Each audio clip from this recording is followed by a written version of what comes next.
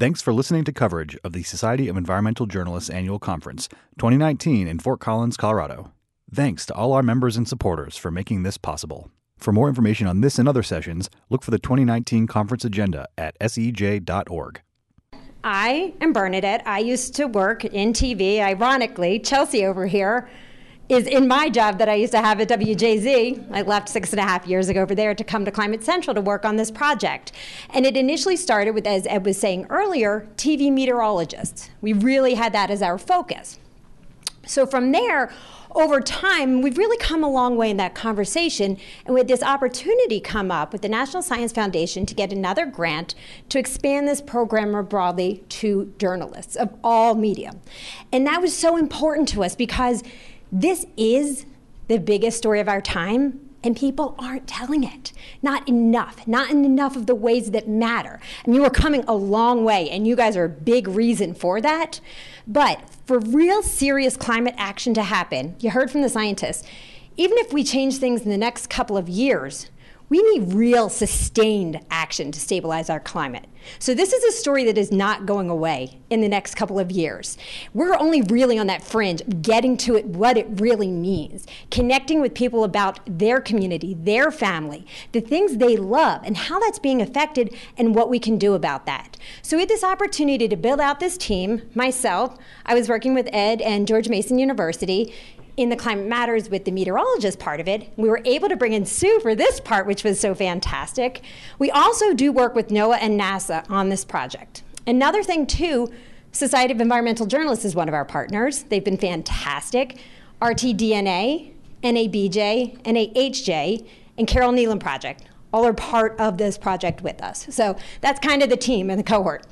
Now, it is a free science-based localized climate change reporting resource. It's a program for both TV meteorologists and journalists. We're really working with everybody here. We do it in English and Spanish. So all of our content is translated into Spanish. Don't see as many people here working in Spanish language media right now, but we do work a lot with that. So let's get into this. I'm going to skip that one. We have grown considerably. And that's because of all your great work. And as I was saying, we've come a long way, but we have a long way to go. We're now working with 790 TV meteorologists. And for some perspective, in the US, there's about 2,200. We're also working now with 306 journalists, and we keep adding more and more. And it's so fun because we only really started building out that group a little over a year ago. So again, starting to really get a big group that's engaged on this matter here. Now this, I always have to put this graphic toward the top because of Ed. This is how you can sign up to get the information, but as part of this project today, this program today, all of you are going to get signed up to start receiving our information. We send it out weekly. It's a whole host of things that I'm going to go through with you here, but if you need to know where to find this or want to share with any of your friends, MediaLibrary.climatecentral.org is where you can find all of this stuff that we bookmark. And right up there, that's where you sign up. Right there. There you go, Ed. Now, this is a searchable media library. It is a little clunky. We're well aware of that. We're going through a website redesign. We are a nonprofit, so it's taken longer than we would like. But all of it is on here. All of the content we've created for the past 7-8 years is really on this site. In addition to the weekly packages that we put out, we have a whole page of resources of some of the things that Sue was talking about, but expanding even a little more so. We host regular webinars. We bookmark those there. We can probably put up, some people have asked about the slides. We've put up some workshops in the past too, the slides from the presenters. We could do that there. We also host some of the other types of things that Sue was talking about, which I'll go through for you here. We have reports, interactives. We have a PowerPoint. This was created for some of our TV meteorologists wanted it since they go out to so many classrooms and talk. So it's way too long and complicated, but that was intentional, so you can drop what you want for any of the talks you have to do. And we do have a Facebook page here, too. The Climate Matters in the Newsroom, there's not a ton of people in that so far. The meteorologist one is pretty robust. There's a really good group in that. And I'm sure some of you have seen these stripes before. This is the Ed Hawkins design a few of us are wearing, and I've got them for you guys here who want them.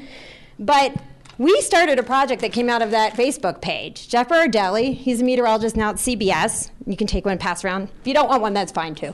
But, and so he got on there one day when Ed created his design and said, hey, I made this into a tie. Hey, I made some jewelry too. Who wants to wear it on air with me? And we were able to get this group together and called it Mets United. Mets, yes, meteorologists. I'm a Phillies fan. I'm not a Mets fan. And so we were able to get that group all together on the summer solstice to talk about being united on the science of climate change. Now this year we expanded that with Ed Hawkins, and Show Your Stripes was kind of the broader theme to get everyone involved. So there's a lot of other things that we do in addition to our weekly packages. So how do we approach this? For those who don't know us, we are a nonprofit, and we are focused on the science and the communications, not the politics of us. It's not what you're going to find from us. It's not who we are. We are strictly non-policy. We focus on that science. We localize whenever possible. That's really key to this program because we know it's a global issue, but you feel it personally. You feel it locally. So we try to take that down to a local level. Now, we often do it through data and science that you can then build out into a story, but it's to get you those story ideas going and bring it down to your level. Make it simple and compelling. We also operate on a news cycle. We're not going to put out a snowfall report in July, unless something wild was happening in the Southern Hemisphere. But, and it's also free to TV meteorologists and journalists. We get funding for this. So use it. You're free to use it as much as you'd like. And here's an example. I'm going to go through some of these things kind of quickly because there's a lot of stuff we have in there, and I just want to give you a sampling of what we do. This is a package that we put together, and we do this at least once a month. We do a weekly email that you'll get. But for some of these additional journalist resources that we're trying to pull together, we're up to at least a month of doing it. We're trying to do it more, to give those additional resources that are specific to you. For example, some of the interview opportunities. These are national experts on different topics that we've already identified and have agreed to be interviewed. Ideas for some local interviews for whatever that subject matter is, and can help identify some of them, but not necessarily in your backyard. But some ideas of where you could go. We always bring you through the data, the methodologies, the citations, all of that, so that there aren't questions on that front. We show other examples of people doing this work, as we just had with this panel, because you get ideas and inspiration from that. And then we do visuals for you also, and really sort of break down what you're finding. So that's one example. Here's another thing that we did, and I don't know how to get it started. Well, that didn't work. Okay, well, it was a GIF that and I don't have an Apple, so I'm going to be terrible at this. Sue, how do I play again? Oh, there we go. Okay. In what way? Oh, what are you trying to do? Play. Oh, it should play. It should just play. Okay, well, anyway, this is just showing, oh, there it goes, there it goes. This was a page we built when Covering Climate Now was doing the big global week. We wanted to focus on some of the local stories that were going on and some of the great work all of you were doing. So we built this entire page that takes you through, for some of the newer people, how you can find the science, what the basics of the science are, down through different story examples, and some of the people who are giving advice on what they've done and how they've done it. So there's a whole lot of different good stuff in here. It's a great site to go through. We have the extreme weather toolkits. This is an example of what Sue is talking also. Even if you're not meteorologists, chances are you're getting thrown into some sort of weather coverage at some point, regardless of where you are. So if you want information on that, you can go to these different topics. You can find local data and trends. Also, what is the latest science and things that you can bring into your reporting. I know a lot of meteorologists who even, if you're on TV and there's great video, for example, all the god-awful flooding in Houston, they show that and they come to you. Well, you could get their trends in Houston, even if you're in Baltimore. So you can put up and be that additional science or that additional perspective to this story to really ground it in what's going on. So we've got all these extreme weather toolkits. And here's a quick sampling of the types of things that we put out. Now, we've done a ton in weather and extreme weather because of this program being so rooted with meteorologists. And since extreme weather is one of the primary ways that people experience climate change, but it's not the only way, and we're well aware of that. We get into a lot of different health issues. We get a lot of insight from Ed and all the work he does in the health community. But things like stagnant air making for worse air quality, smoke wave days out here in the West, some of our Spanish content also, our pollen season's getting longer because of the longer frost-free season that we're having, and how this is affecting things like mosquitoes and other pests. We also try to connect with ways of life. Beer, football, these are things people relate to. So we try to bring that into your storytelling, and we really do try to balance our topics. Some are much bulkier, some are much lighter, and so that everybody has something that they can tell. Trees. I mean, trees. Who doesn't love trees? They're so powerful for what they do, too. So we were able to go through this really cool data set from the USDA and the Forest Service and pulled out the amount of CO2 that's removed, storm runoff, and air pollution absorbed from trees in a specific market area. So these are the kinds of things you can find. We have a really robust sea level rise team at Climate Central also. For those who are coastal at all and want to find out more, if you don't, come see me or my colleague John's over here too. A lot of really good stuff. And this is one of the big reports that we did with Zillow about home real estate values and new homes being built in areas that are super high risk for flooding getting even worse in the near future. So this is just a quick sampling. Now from the meteorology side of things, so I think we only have one meteorologist in here today. I think it's really just Chelsea. We tend to have a little bit more. This is a fun passion project of mine. Now we know the people love clean energy. We've seen that through all of our different speakers. Weather power. This is a really cool tool for our meteorologists. Others are welcome to use it, but it's really geared in looking at forecasts right now. So if you want to bring this in somehow, even in your social media, you can go to this site, weatherpower.climatecentral.org. And what it does is it's a huge data programming project that takes a weather API, pairs it with current installations of wind and solar, then aggregates it across a market area and spits out how much is projected for the next 2 days. Then it also gives you all these different metrics. You can break it down more than just a market area. We just added some new geographies, actually, different states, even congressional districts, if you want to break it down on lower scales. And we added a whole lot of new metrics on how much that can power, not just homes that are in the area or your percent of daily savings, but we also got into things like how many cell phones charge, from that amount. So there's some fun stuff you can find in there too. Now I want to show a couple examples of people telling these stories. We heard from two great journalists already. I'm going to show you some TV examples also of what we're seeing to, again, get your juices flowing here. So Monica does a regular series. She does some really interesting stories, brings people into the studio for cool interviews, diving in from scientists to faces of people being affected by different aspects of climate change to people well in the solutions. I mean, she herself is a solar cooker, which I had never heard of before, but she does her cooking through solar power. Not all of it, but some of it, and she's in this group that promotes solar cooking. So really interesting character who does a ton. And it's not just TV. As I said, we're expanding work with all types of media here. And here's some snapshots of different stories that we've been seeing popping up here based on some of the information we've been putting out. And I think, Tom, here you are. Got you up there. Tom Henry's summer 2019 was one of Toledo's hottest.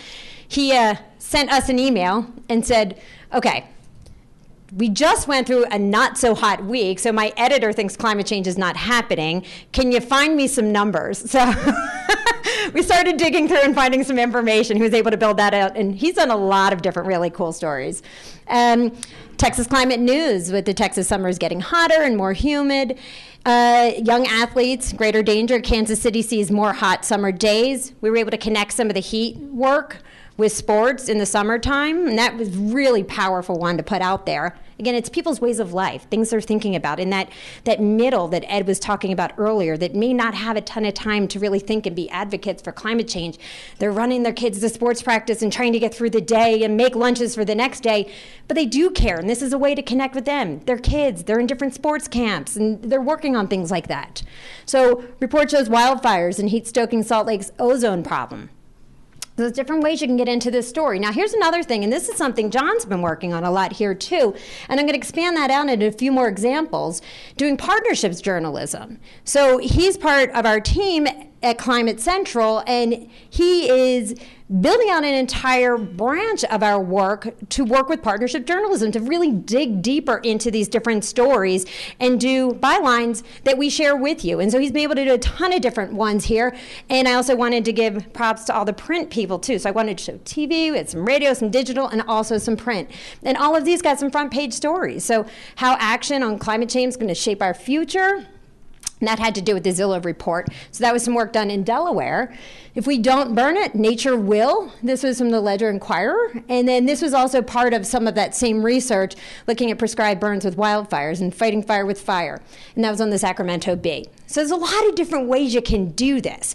And if you're still looking for new ideas, even after today, come talk to us because we're loaded with them and we'll find something for you. So what we've learned over this time is something we've all kind of talked about in different pieces, but kind of wrapping it together. Knowing your audience, that's such a loaded statement, but know it on topic, in tone, in whether you say climate change or not, what you feel comfortable saying or doing, and what you think your audience wants to or does not want to hear, I guess. I mean, that's up to you to find those words and use them how you want, but knowing your audience and how far to go with the science versus the narrative versus the investigative storytelling versus the solutions journalism. So many different ways to dive into this. Make it simple and compelling. It is a big subject matter. It can be so overwhelming. You can take off these bite-sized pieces and connect with people on things that matter to them. Drop the jargon. Sue already covered a lot of that. You don't have to come up to speed on scientist jargon. If you're asking what does that mean, your audience is going to ask, what does that mean? So figure out what it means or ask them to explain it to you, the scientists that you're interviewing, and break it down for them. This is something us weathercasters had to learn a long time ago. You hear, oh, it's going to snow tomorrow? But there's a lot of equations behind that, is it going to snow tomorrow? So this is something we've had to work on for a while. So break it down and drop the jargon. Meet people where they are. If this was purely about information, this subject would have been solved a long time ago. But it's the storytelling, it's drawing out the faces, the people that are involved in this, and meet them on these different subject matters because unfortunately, climate change has basically affected all aspects of our life. So there are a lot of ways you can connect on this. Personalize it, localize it, and tell a story. Find those faces. We give you a ton of ideas. We are grounded in data and science. And then you guys are the phenomenal storytellers who really know your area. So use these as story ideas to build out and find those faces in your community. So here are just some ideas. This is a snapshot. It's not just weather. I know it's really tiny writing because there's a lot of stuff on there, and I'm sorry about that. But from extreme weather to food, land, and seafood, water, health, economy, infrastructure, buildings, roads, coastal flooding, changing oceans, shifting ecosystems, shifting seasons, national security, migration, tourism, sports, lifestyle activities, ways of life, and a boatload of solutions that are going on there right now. So climate change is about all of these types of stories. You don't have to go out looking for a climate change story. You may already be doing them, and chances are you are. So one thing we really, and this was said earlier, and we really feel strongly about, is just making those connections where they already exist. And that's an easy way to tell a climate change story, because you're already doing the story, you add that line or two. But once you start engaging, you're gonna find so many more stories. They're just gonna come to you because there are so many out there. So the more you learn, the more you're gonna see how many more there really are to tell. So those are some of the examples. I leave you with this picture here because this one is one that hits me, and we use it with some stuff at work. Climate change is personal. It is local. It is about people. So we thank you again for coming today and helping to tell these stories so that your world does know more about what's going on. So.